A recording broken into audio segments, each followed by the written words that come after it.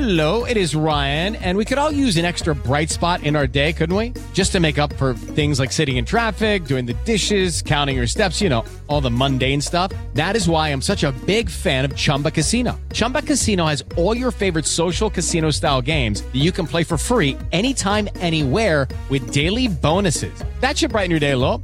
Actually, a lot. So sign up now at ChumbaCasino.com. That's ChumbaCasino.com. No purchase necessary. VGW Group. Void where prohibited by law. See terms and conditions. 18+.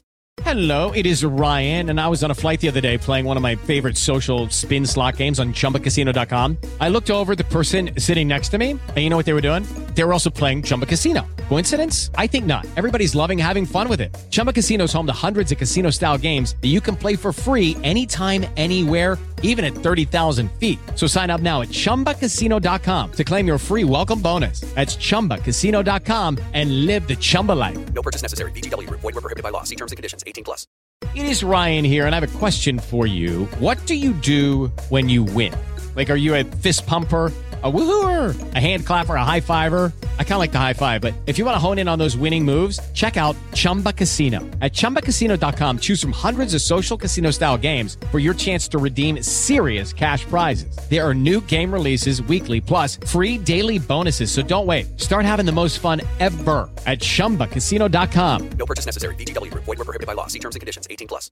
Step into the world of power, loyalty, and luck. I'm gonna make him an offer he can't refuse. With family, cannolis, and spins mean everything. Now, you wanna get mixed up in the family business. Introducing The Godfather at ChumbaCasino.com. Test your luck in the shadowy world of The Godfather slot. Someday, I will call upon you to do a service for me. Play The Godfather now at ChumbaCasino.com. Welcome to the family. No purchase necessary. VGW Group. Void where prohibited by law. 18+. Terms and conditions apply.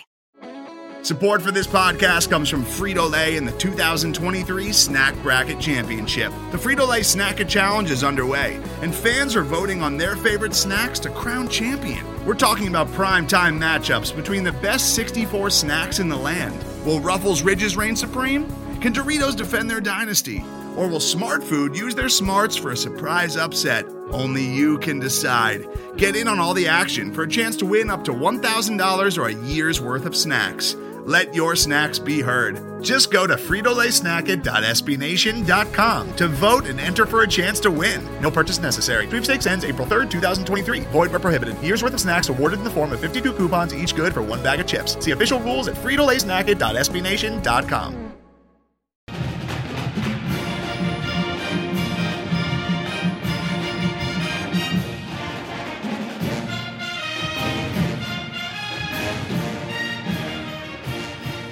Hey there, Duke fans. Long time no see, long time no talk to. It has been a little while since we had our last DBR podcast, but we are back because this Saturday is the start of the Blue Devil football season, so the podcast is back in force. Now, I have good news and bad news this week. The good news is that myself, Jason Evans, and my colleague Sam Klein. Sam, say hi. Hi, everybody. Sam and I are both here. Donald is AWOL. Donald, I have no idea where he is. I think he traveled to another foreign country. I think Donald's in the CIA or something like that. He's in a foreign country. More than that, we cannot disclose.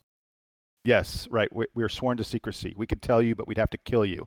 Donald isn't here. And while I'm sure all of you at home listening to this podcast are crying and so upset to be missing the dulcet tones of Donald Wine, we have a replacement for him.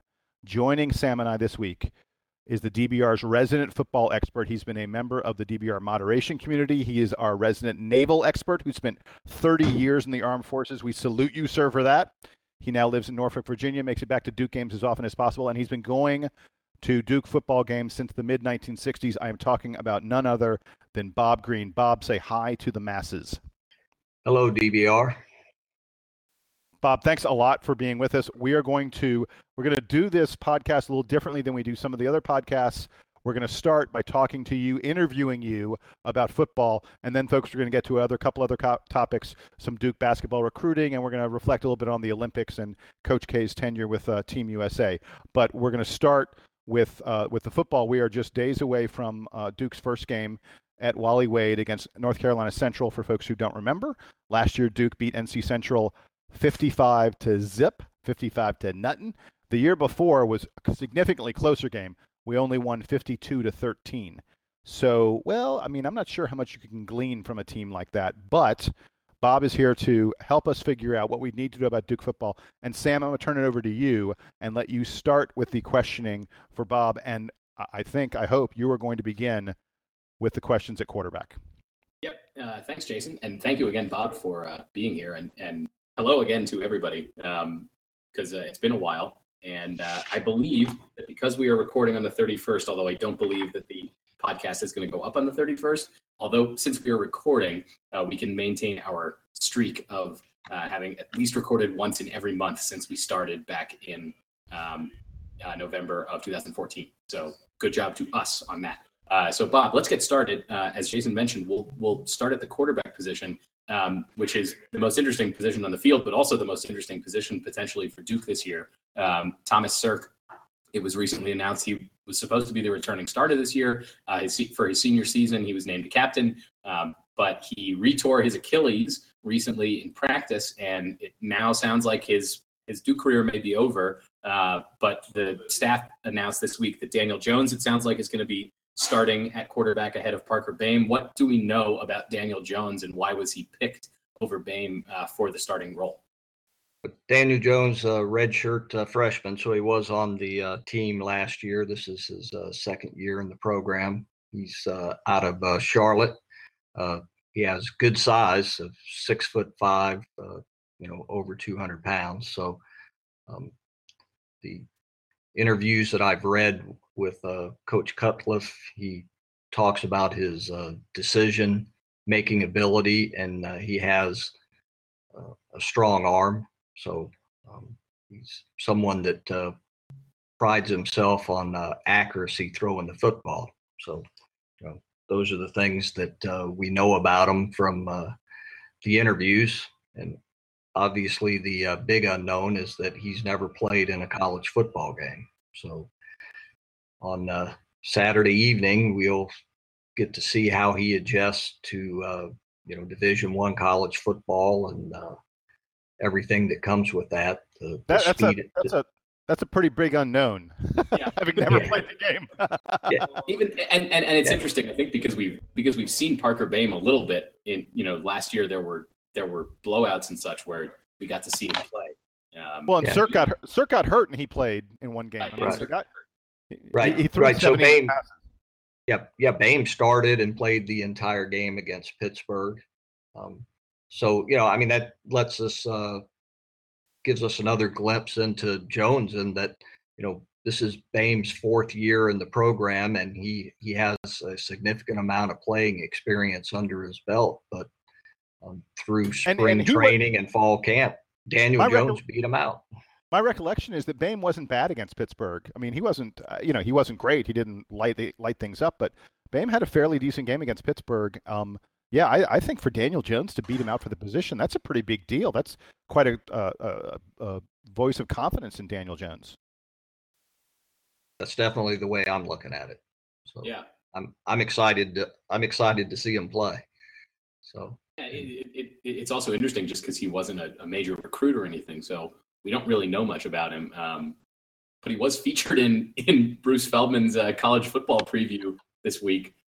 So there's some attention being paid. Let's move on from quarterback. I wanted to next look at the offensive line. I know that a lot of guys have graduated. We're putting a lot of new guys into starting roles, and offensive line has kind of been a strength for Duke, avoiding sacks, creating holes for the running game. What do we think we can expect from the offensive line this year? Is it possibly going to be a step back, or are those new guys ready to step up and fill those spots? Yeah, I don't think it's going to be a step back at all. I believe offensive line is going to be a team strength. It's been a team strength for the last several years. It will be again this year. We have 3 returning starters. That's been a constant over the last 3 or 4 years, is that Duke has returned 3 starters and brought 2 new starters in each year. So we have Tanner Stone and Gabe Bradner and Casey Blazer all back as starters. Then they'll bring in Austin Davis at center, and the other starting guard, Zach Baker, who's a redshirt freshman. So we have 3 starters back and 2 new guys. And once again, the offensive line is going to be team strength. I have some notes written on a piece of paper for this podcast, and under strengths, offensive line is one of the items that I have written down. So no, I don't expect a step back at all this year. And then looking at the rest of the offensive skill positions, a lot of new guys also around there. Give us a name of one of those offensive skill players, either a wide receiver or a running back or a tight end, who you think might blossom into a star. Because Duke has certainly had their fair share of stars out in the offensive backfield and then also out in the wide receiver corps in recent years. Yeah, at wide receiver, Jonathan Lloyd has been announced as a starter. He'll be starting in slot receiver, and so that's a guy that has an opportunity. Of course, TJ Roming, who started and played significantly last year as a true freshman, is back. So he's also a guy that really could have a breakout year. He had a breakout year as a freshman, but he could even take that next step in this season.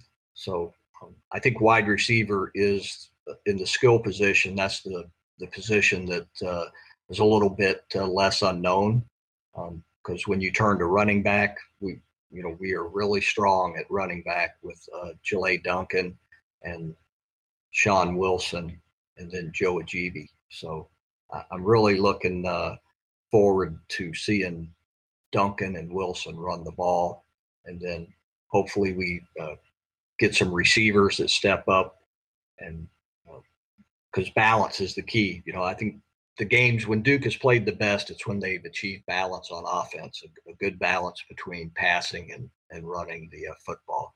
Yeah, and I think that has especially come on the last couple of years, as we've gone from quarterbacks who have been much more traditional, like Thaddeus Lewis and Sean Renfrey. The last couple starting quarterbacks that Duke has featured, Anthony Boone and Thomas Sirk, I think it's fair to say have been a little bit more limited in their passing ability, but have made up for it with stronger running games. And in addition, the running back core has gotten better, as has the offensive line the last few years. So you've seen more of a balance maybe than Coach Cutcliffe would have liked to have had. But it certainly hasn't hurt the production of the offense. Let's move to the other side of the ball.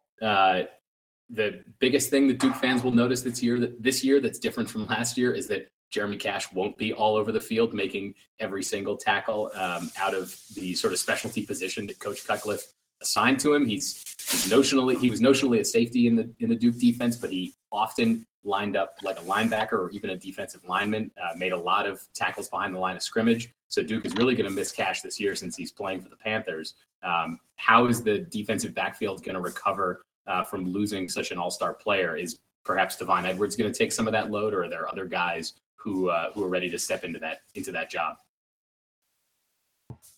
The strike safety position is the position that Cash played, and that position will be filled with Corbin McCarthy. Corbin McCarthy is a fifth-year senior who has played significantly. He played the entire bowl game. As you remember, Cash had surgery on his wrist and didn't play in the bowl game against Indiana. So Corbin McCarthy is obviously not going to replace Jeremy Cash, but he is a skilled player, and he actually could be a step up over Cash in the area of pass coverage. So while Cash was a tremendous player against the run, he did have a weakness in pass coverage. So what we're hearing on Corbin McCarthy is that he's a better pass covering safety. So I think he's going to fill in quite nicely. Our secondary is going to be tremendously strong. We have 5 guys back there in our 4-2-5 defense. 4 of them are seniors, and the 5th guy is a junior, Brian Fields. So that's secondary is going to be very, very strong. And then as you look around the field, you mentioned all the experience in the defensive backfield. It seems like from reading some of the reports that there are a number of true freshmen that might get opportunities to play this year. Any of those guys stand out as people who are going to be real major impact players for Duke this season? Well, on the defensive line at defensive end, and recent press conference, Coach Cutcliffe named 3 true freshman defensive ends that he said could play. So Terrell Lucas, James Hornbuckle, and Chidi Okanya. I'm not sure I pronounced that name correctly, but those are 3 true freshmen that Coach Cutcliffe said will get an opportunity to play at defensive end. And so that's so last year our secondary was maligned at times because of all the success teams had passing the football against us. But the truth is we didn't generate a pass rush. So when the quarterback, and the game that really stands out to me is the Pittsburgh game, where the Pittsburgh quarterback stood back there all day picking out receivers to throw the ball to. So we really need to be able to generate a pass rush, and that's where a lot of those true freshmen, redshirt freshmen, and sophomores on the defensive line are going to need to make an impact this year. And we also have a new defensive line coach, Ben Albert, who came to us from Boston College. So the impact of Ben Albert and the defensive line is going to be a big indicator of how Duke's defense performs this year. I seem to recall Boston College having a rather stout defense last year. Yes. Yes. So looking forward to the effect of the positive effect of new coaching on that side. I'm going to turn it over to Jason to ask a couple of program questions. I was more interested in the position by position stuff. So Jason, why don't you take it away?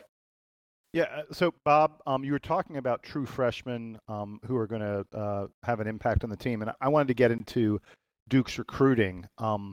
A few years ago, it felt like Cut was mostly looking for, local kids, maybe undervalued guys. A lot of them would be fast, speedy kind of players that he just sort of recruited speed as much as he could. But he wasn't really even trying necessarily to land guys that would be considered, 3 or 4-star players. But Duke's recruiting has really changed in the past couple of years, hasn't it? Talk a little bit about that and what we've seen from Cut on the recruiting trail. Yeah, the recruiting has steadily increased. When you look at the stars, you go to the recruiting sites and the 3-star, the 4-star recruits. Coach Cutcliffe has repeatedly stated that he's building a program. And I think recruiting is a good indicator of that. As the program started to win, the recruiting became more productive. So last year's, the guys that are true freshmen this year, that class had, according to the various recruiting services, about 8 or 9 4-star recruits on it. So, and Duke's a program that just a few years ago was lucky to get a couple of 3-star recruits. We were living off of 2-star recruits, and now all of a sudden we're getting 4-star recruits, and a lot of them. So the recruiting has definitely increased. The 2017 class is also maybe not quite up to par with the 2016 class, but still a very good class. And obviously, the quarterback out of California, 4-star, Jack Sears, is the marquee recruit to date. So recruiting is definitely something that continues to get better. Yeah, Jack Sears was a huge deal. I mean, I used to notice when Duke would recruit a kid, I'd sort of look and say, oh, I wonder I wonder who they got, who the kid got offers from other than Duke. And sometimes it would be teams like North Carolina Central. It was pretty rare that Duke was taking players away from other BCS conference schools. And here we have Jack Sears, who had offers from USC and UCLA and had like every major program in the country. So it's a huge coup for Cut to be recruiting at that level. I want to talk, speaking of other BCS teams and other high quality teams, our schedule this year is tougher than it's been in the past, and it gets tough pretty quickly. I mean, in September, in years past, it feels like Duke's always raced out to like a 4 or 5-0 or 4 or 5-1 record, and then sort of we've had our tougher ACC games. Well, this year we've got both Northwestern and Notre Dame right at the very, very beginning of the season in September. Do you think Duke is prepared for that quality of opponent? I speak specifically about Notre Dame. What have we seen in the past that says that Duke can compete with a team like that? Yes, I think we are prepared. So I think this is another season where Duke's going to get off to a fast start. I realize I'm a homer for saying it, but we should have beat Northwestern last year. That game turned on two plays that went horribly bad for Duke. Or if you're a Northwestern fan, two plays that went great. But by the way, Duke must win that game because my niece is a freshman at Northwestern, and she and I have made a wager on that game. I was trying to get some points because it's at Northwestern, and she wouldn't hear anything of it. So we've got to win because I don't want to be forced to wear a Northwestern T-shirt at our next, family get-together. I cannot tolerate that. So I hope you're right, and we get off to a good start. Yeah, I mean, it's going to be a tough game. There's no doubt about that. But it's definitely a winnable game. I think there's a good opportunity for Duke to get off to a 3-0 start, and then we have a very tough game at Notre Dame on the 24th of September. But then that's followed up by Virginia and Army, so two more winnable games. So 5-1 in the first 6 games is definitely doable. The game at Notre Dame, I definitely expect Duke to be competitive. It's on national TV. It's on NBC. I mean, when was the last time a Duke football team was on a national television network? I'm excusing ESPN. I mean, the major networks. I can't remember it. Well, it would be the Sun Bowl. Oh, well, yeah, right. The bowl games. Yes, you're right. You're right. Yeah. I mean, outside of the bowl game. Yeah. I'm not sure when it was, but I'll be at that game at Notre Dame. So I'm expecting to see some history made for the Duke program. So they better follow. I mean, Jason, I understand that your bet with your niece is very important. But my satisfaction actually being at the Notre Dame game, I'm just going to say it trumps it. So Duke better win that day because I'm flying out there for that. Seeing a game at Notre Dame is probably on a lot of people's bucket list. So, that's somewhat similar to people who say they want to someday see a game in Cameron. You are very, very lucky, sir. That'll be really cool.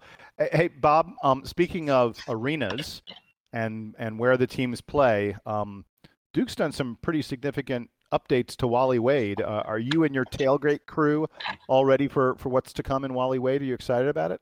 Oh, very excited. So, yeah, they had the construction cameras. So I've actually been watching the construction progress over the summer. But here last week, they turned off the cameras. So, that was a big disappointment not to be able to watch the grass grow while I drank a beer.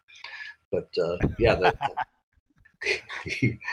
the stadium looks great. So I'm not too excited about all the announced new security rules they put into place, not being able to bring bags and such inside the stadium. So that's going to make it a little more difficult. But I'm very excited about the improvements to the stadium, and I'm ready to see with my own eyes on Saturday. So last thing I want to ask you about Duke football. We've had 4 consecutive seasons where we've made bowl games. We've averaged 9 wins per season over the past 3 years. There are a lot of pundits out there who say this will be a down year, this will be a rebuilding year for the Duke football team, and that was before we lost our starting quarterback, which, quarterback, most important position on the field. I know David Cutcliffe has said that he does not believe this is a rebuilding season. What do you think he sees? What do you see that makes the two of you optimistic that Duke can continue to maintain not just the high standards, but the wins that we've seen in years past? Well, I'll go back to, Coach Cutcliffe continually talking about building a program.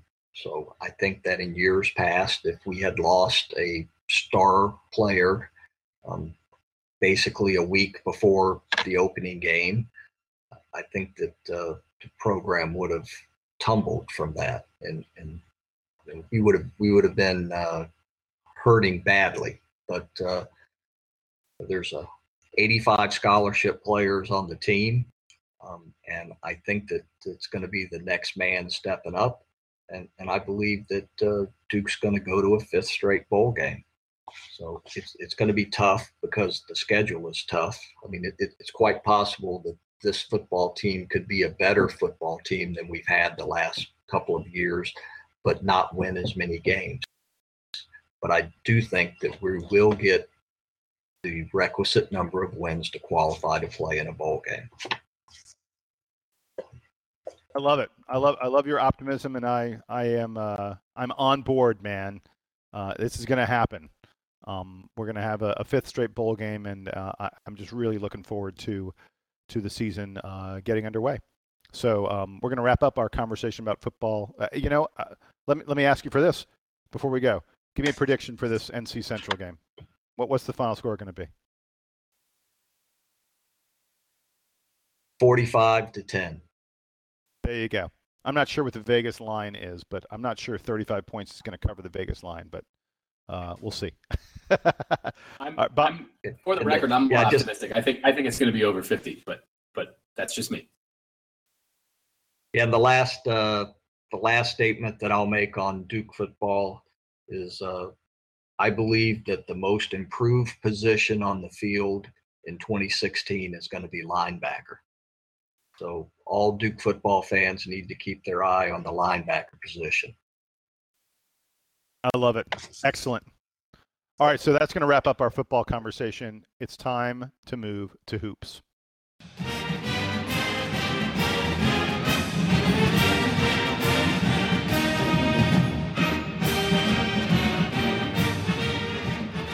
All right, and the big news in the hoops world, Duke fans, in case you have not heard, there is a new member of the Duke family, Alex O'Connell from Milton High School, just outside Atlanta, right in my neck of the woods, became the first commit of the 2017 class. Alex is a 6'6" wing, more shooting guard than a wing, but at 6'6", he certainly has the height to play either small forward or shooting guard, although I know at Duke there are no positions. People, please, you don't have to remind me. I know there are no positions. Alex is the son of a former Duke player. And by the way, one of the things I love about him is that Syracuse and Louisville, two of Duke's heated rivals in the ACC, had been recruiting this guy hard. They wanted him, and there were several other ACC schools. I think Miami was on him as well. There are a bunch of ACC schools that really wanted Alex O'Connell and had offered him scholarships and were arranging visits and all that other kind of stuff. They've been working on him for a long time. Duke came in, offered him a scholarship, and within like 2 days, he committed and accepted. One day. And said one day. One day, yeah. Sorry. So it's pretty clear where Alex O'Connell really, really wanted to go to school. He wanted to go to where his daddy went to school. He wanted to come play for Coach K. Sam, let me start with you. Talk to me a little bit about Alex O'Connell. Have you seen any of the YouTube highlights? How does he fit into Duke's future plans? I haven't yet, unfortunately. I will say that just looking at his ranking and looking at the other schools that were recruiting him, he seems like he falls into the 3 to 4 year player mold as opposed to the one and done mold. And Duke has certainly had a lot of success with those guys recently, in addition to having success with the one and done guys. You have to be excited about a player who is highly recruited, but then as soon as the Duke offer comes in, bam, he's right in the truck and he's on board. And you don't get that with most guys. A lot of them, they'll say that, oh, such and such is my dream school, or I've always envisioned myself playing at a certain program. Then they'll get the offer, and then they still hang around and see who else offers and see what else is going to happen. This kid was obviously excited about committing to Duke in the way that I don't think many guys are who are at his level. And, he's probably not going to be a McDonald's All-American, which, incredibly has honestly become the standard for the program the last 4 or 5 years. But his enthusiasm and the scouting report sounds like he's going to be a key member of the program, and that he's going to develop into something special. And as you note, he's got the size to play a few different positions. So I'm excited to see what his development looks like, and in a class where at the end of this season we're going to see at least, I think at minimum, we're going to see 4 guys leave with the 2 graduating seniors plus Tatum and Giles. And then there are a number of other guys on the roster who could have big seasons and end up going pro. So while Duke is chasing a lot of big time one and done type talent players in the class of 2017, they're probably going to have a lot of roster spots to fill next year. And Alex O'Connell seems like the type of kid who's going to fit right in, because let's face it, if you're the 60 or so ranked prospect in the nation, you're probably not playing as a freshman at Duke. But in years to come, when the serious guys have left after 1 or 2 years, you're going to get good playing time, and he's going to get a lot of great development, under Coach K and Capel and the rest of the staff, in addition to playing against all that NBA talent that's coming through. So I think it's a big pickup for Duke. I think it's important for them to continue getting these 3 and 4 year players, because they're the ones that stick around and sort of act as that glue for the program. One thing I'll say about O'Connell, and I know you haven't seen much tape of him, Sam. I watched a little bit. He seems very long.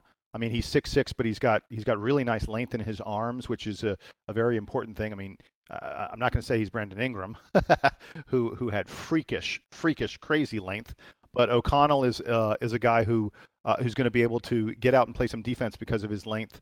He's very athletic. I was impressed with his ability to go up and dunk the ball. He's got good range out to the 3-point line, as any shooting guard should have. Bob, have you noticed anything about Alex O'Connell? Got any comments here about what this guy brings to the Duke program? Well, I agree with Sam that, looks like he's going to be a 3 or 4 year player, and that's very important. It's those players that provide continuity, and so that's an important role. And I haven't watched any of his videos, but the comments that I've read about him, he's a guy that can really shoot the basketball, and that's the type of player that we definitely value at Duke. Yeah, as Sam said, Sam, you want to go ahead and share your comment about Alex O'Connell's future as a hated Duke player?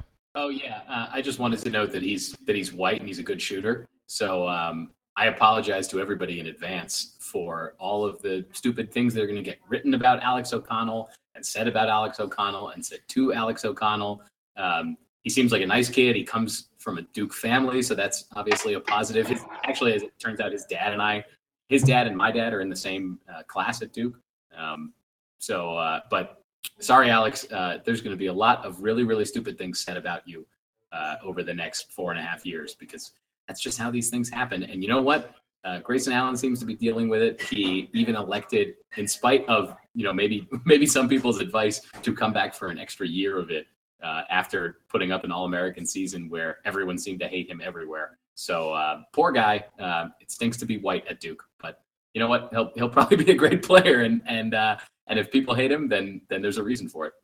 Yeah, Grayson Allen, John Shire, JJ Redick have all done just fine in the world, and we should be so cursed as to have someone who even comes close to mimicking their careers or displaying similar abilities.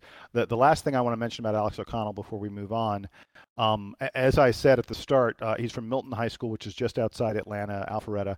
I could probably about a 10-minute drive from my house to get out to Milton.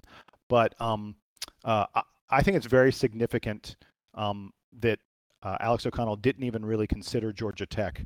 I've been talking for a while on the boards about the class of 2017 and the number of really, really impressive, strong players from the Atlanta area in the class of 2017. I've done some research, and it's something like 5 or 6 of the top 50 players, top 50, top 60, 5 or 6 of them are from Atlanta, which is like ridiculous. And Georgia Tech continues to strike out on all these guys. And I am terrified of what would happen if Georgia Tech started to land the local kids. But Duke continues to deny them. I think we will deny them again with another Atlanta kid who attends Pace Academy, which is really near me, Wendell Carter, who's one of the top 2 or 3 players in the class. And Georgia Tech desperately wants him, but I think Duke will frustrate them in that regard as well. And it's really nice to see Duke getting in here into my backyard and landing these kids who, when Bobby Cremins was around, Bobby Cremins always used to get the best player in the state of Georgia, and that ain't happening anymore. And it's good for the Blue Devils when we do this kind of thing. So Alex O'Connell, welcome to Duke, and I'm glad it was such an easy decision for you. Like Sam said, I love it when you offer a kid and he accepts literally the next day. He can barely get dinner and breakfast down before he tells Coach K, yes, I'm coming to Duke. It's great to have you on board, Alex.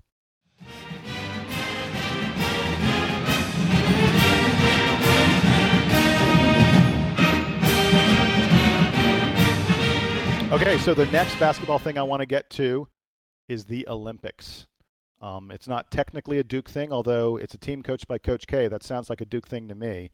Bob, did you watch much of the Olympics? Did you watch Coach K's swan song, his final victory lap as coach of Team USA? Yes, I watched a lot of the Olympics in general, and I watched every one of the United States basketball games. So I really enjoyed the Olympics this year. So what was your takeaway?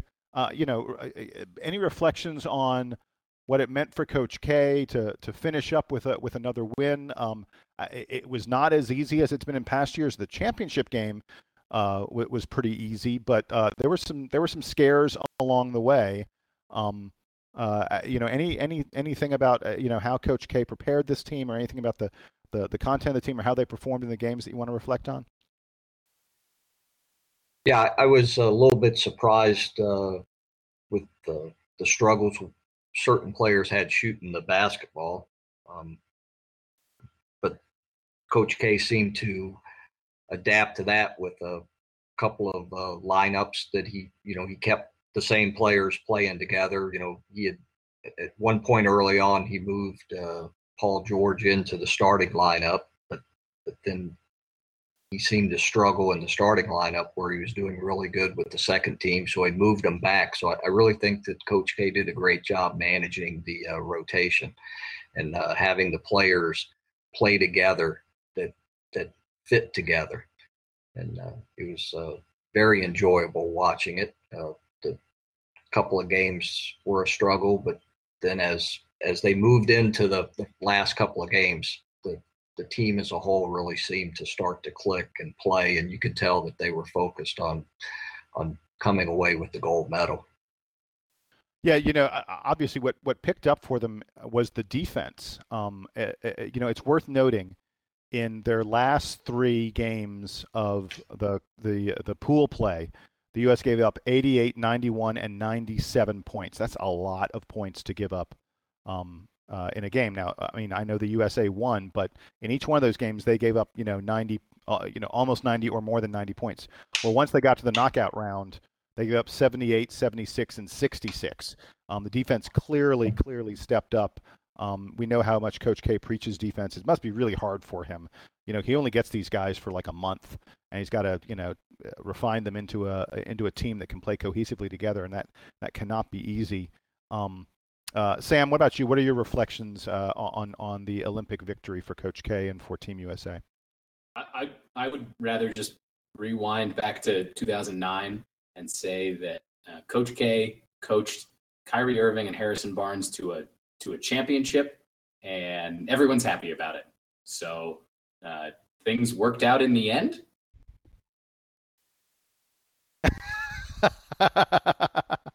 You want? Did you just rewind back to before Skype Boy? Before he Skyped? Yeah, before all that stupidity, and before the fire was lit for Coach K to turn into a recruiting hound after his first Olympic championship. But no, I in all seriousness, it was very cool that they, as Bob noted, they struggled early in pool play, especially. There were a couple games that were close, that came down to the end, but that he managed to retool the lineup a little bit, get the ball to the right guys, and that by the time they got to the elimination rounds, the U.S. team was unstoppable. Which, you know, in years past they've struggled with a few different teams, with Spain, France, Argentina.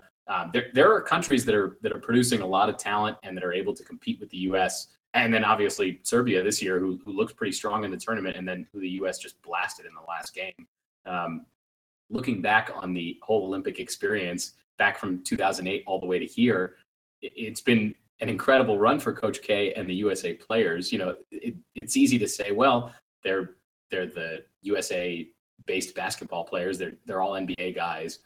They should be able to beat everybody, but you know, even the very best teams in basketball can lose. We watched the finals this year where the Warriors went 73-9 and then went down or went up 3-1 in the series and then managed to lose. So the best players are able to lose, and this year's lineup didn't even necessarily feature the very best that the U.S. had to offer, and Krzyzewski, you know, still manages to turn them into a winning team despite not having them for very long, and despite a lot of the key players having played deep into the playoffs. So it's been a remarkable run for him. And it's funny now because you read all the coverage about how folks are saying, well, all of the Olympics is an unfair advantage for Kay, and he gets all this additional publicity and he gets to work with all these players and yada, yada, yada.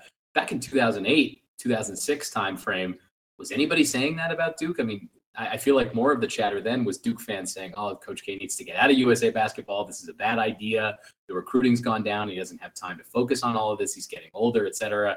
And the script is totally flipped. And the only thing that changed was time. I mean, it's the same. No. Hold on. What changed was, I was gonna say what changed was Coach K actually got Coach K and Jerry Colangelo got the NBA and the players to buy into actually competing and working hard at this. And as a result, everyone's like, oh, this is a piece of cake. Do they not remember that George Karl and Larry Brown, a couple of Carolina guys, both failed to win gold medals? One of them failed to medal complete. I forget which one, but the U.S. finished fifth in one Olympics, didn't they? Sixth in 2004 before they hired K. Yeah, exactly. Everyone who goes like, oh, this is some great advantage to Duke. What about the risk that Coach K took in doing this, in committing this extra time? It takes him off the recruiting trail. And in taking on a program that was not in great shape. Team USA was not the best team in the world. And now suddenly with Coach K, they are far and away the best team in the world. And everyone's like, oh, of course they win. Well, they're winning because they had this guy who put a system in place and made it work and got the best players in the world to commit to playing his way. And they all love playing for him. God, they love playing for him.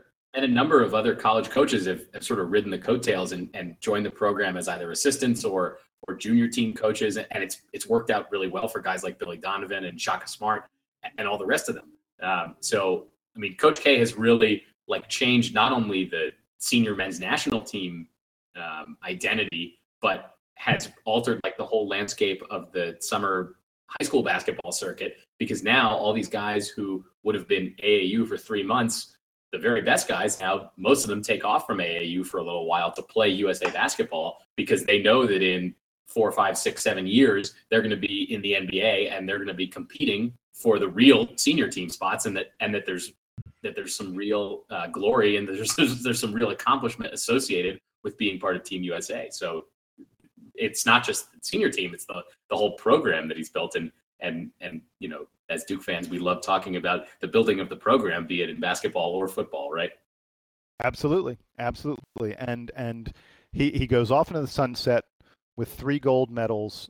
He doesn't actually possess those medals because they don't give them to coaches, because I don't know, because that's freaking stupid if you ask me, but whatever. He doesn't actually have the medals, but he did captain or lead the ship, coached 3 gold medal winning teams. I believe that is the world record. I don't think there's anyone who has coached 4 gold medal winning teams I could be wrong about that. I'm just pulling stats out my butt at this point.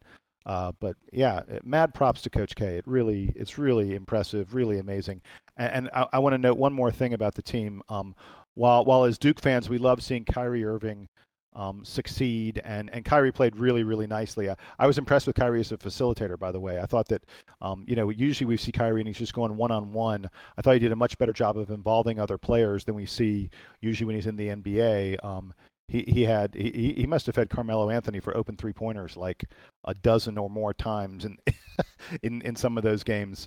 What is it? But what the is guy, it about Carmelo Anthony in international basketball where he just becomes like the ultimate team player, leader, scorer, everything? I mean, yeah, it's crazy. He's like a different guy. It is crazy, and it's not that he's bad in the NBA. I mean, he's a great NBA player, but yeah, you're right. It feels like he's a different player when he's playing internationally for Team USA. I don't think there are many other players who are great NBA players where your sort of image of them and their lasting impression upon you as a fan comes from their play for Team USA. There's, with the exception of Charles Barkley pushing around Team Angola, there's nothing about playing for Team USA that is sort of a lasting image to me, except for Carmelo. I mean, when I picture when Carmelo Anthony retires someday, when I look back on Carmelo Anthony's career, and it probably is just because his teams have always been pretty mediocre and he's never really made it very far in the NBA. When I look back on Carmelo Anthony's career, I will think about him wearing a USA across his chest, which is really unusual. I don't know if he's actually going to make the Basketball Hall of Fame, but if he does, oh yeah, he will. Oh yeah. Well, a huge part of his accomplishment and what they're going to talk about, in his ceremony and plaque and whatever is going to be his contribution to USA basketball because it's been so tremendous. Yeah, and he's the leading scorer in USA basketball history. There you go. Okay. Oh, by the way, before we jumped in on Kyrie and Carmelo, I did want to mention that I was the sort of lasting thing about Team USA that I wanted to mention was I was really glad that Paul George played a really significant role for this team, that he started some games. He was the leader on the second unit when he wasn't a starter. He was the fourth leading scorer. He was a hugely important player, one of the better defensive players in this team. Paul George gave as much as you can give to USA basketball when he blew out his knee a few years ago. And, it was tragic at the time. Who knows how much it might have cost him in terms of his effectiveness as an NBA player. He's still great, really great, but I don't know if he's quite as great as he was before he got hurt, but I'm thrilled that he came back, that he played again, that he had a very, very successful Olympics, and no one deserves to dangle a gold medal, over their head, on their chest, as much as Paul George does. So I'm really happy for him. Now, Jason, don't you know that the whole thing is a conspiracy to make Coach K look better? It's all a publicity thing, the whole Paul George thing. I mean, haven't you read the darkest corners of the internet? Yeah, sorry. My eyes go fuzzy whenever I see that stuff. I can't read it.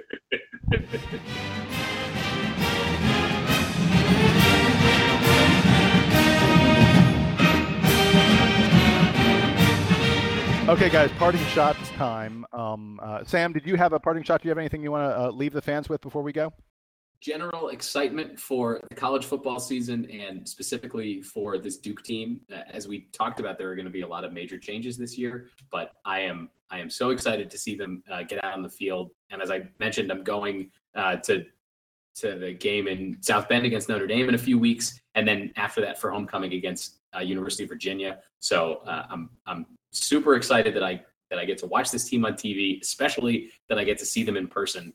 So that's going to be really great. I love, as everybody who listens to the show knows, I love the Duke football program. I'm excited for the direction they're going. And as Bob predicted, hopefully we are going back to another bowl game this year. There you go. Hey, Bob, I know you're a newbie here on the DBR podcast. Did you come up with anything you want to mention to the fans before we go? Any parting shot from you? I just wanted to thank you guys for inviting me and allowing me the opportunity to talk about Duke football. So this was a real pleasure.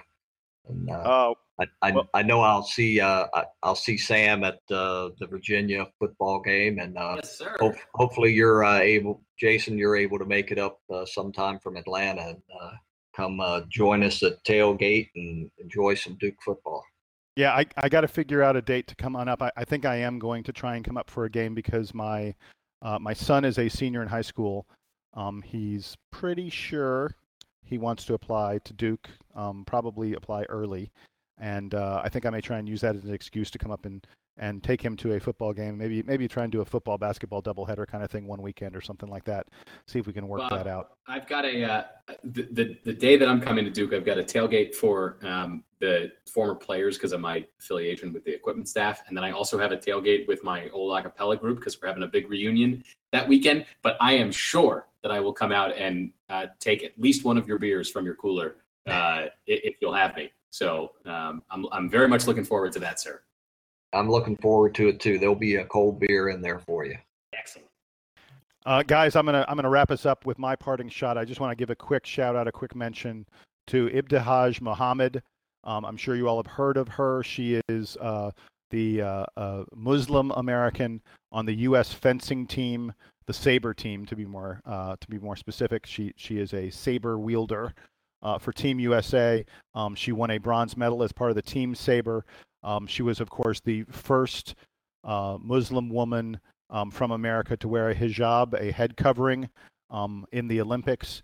She represented her nation. She represented Duke University because she's a Duke grad, and she represented all of us in fabulous fashion. There were a lot of Duke players a lot of former Dukies who were in the Olympics, but I wanted to shout out to Ibtihaj Muhammad, who I just think, it's wonderful how well she comported herself, and I think it's important that America be seen as a country of tolerance, and she was a symbol of that for us around the globe. So thank you very much, and we from Duke University are so thrilled and proud that you were part of our program. By the way, when she was at Duke, she was a 3-time All-American, so she knows what she's doing with a piece of steel in her hand.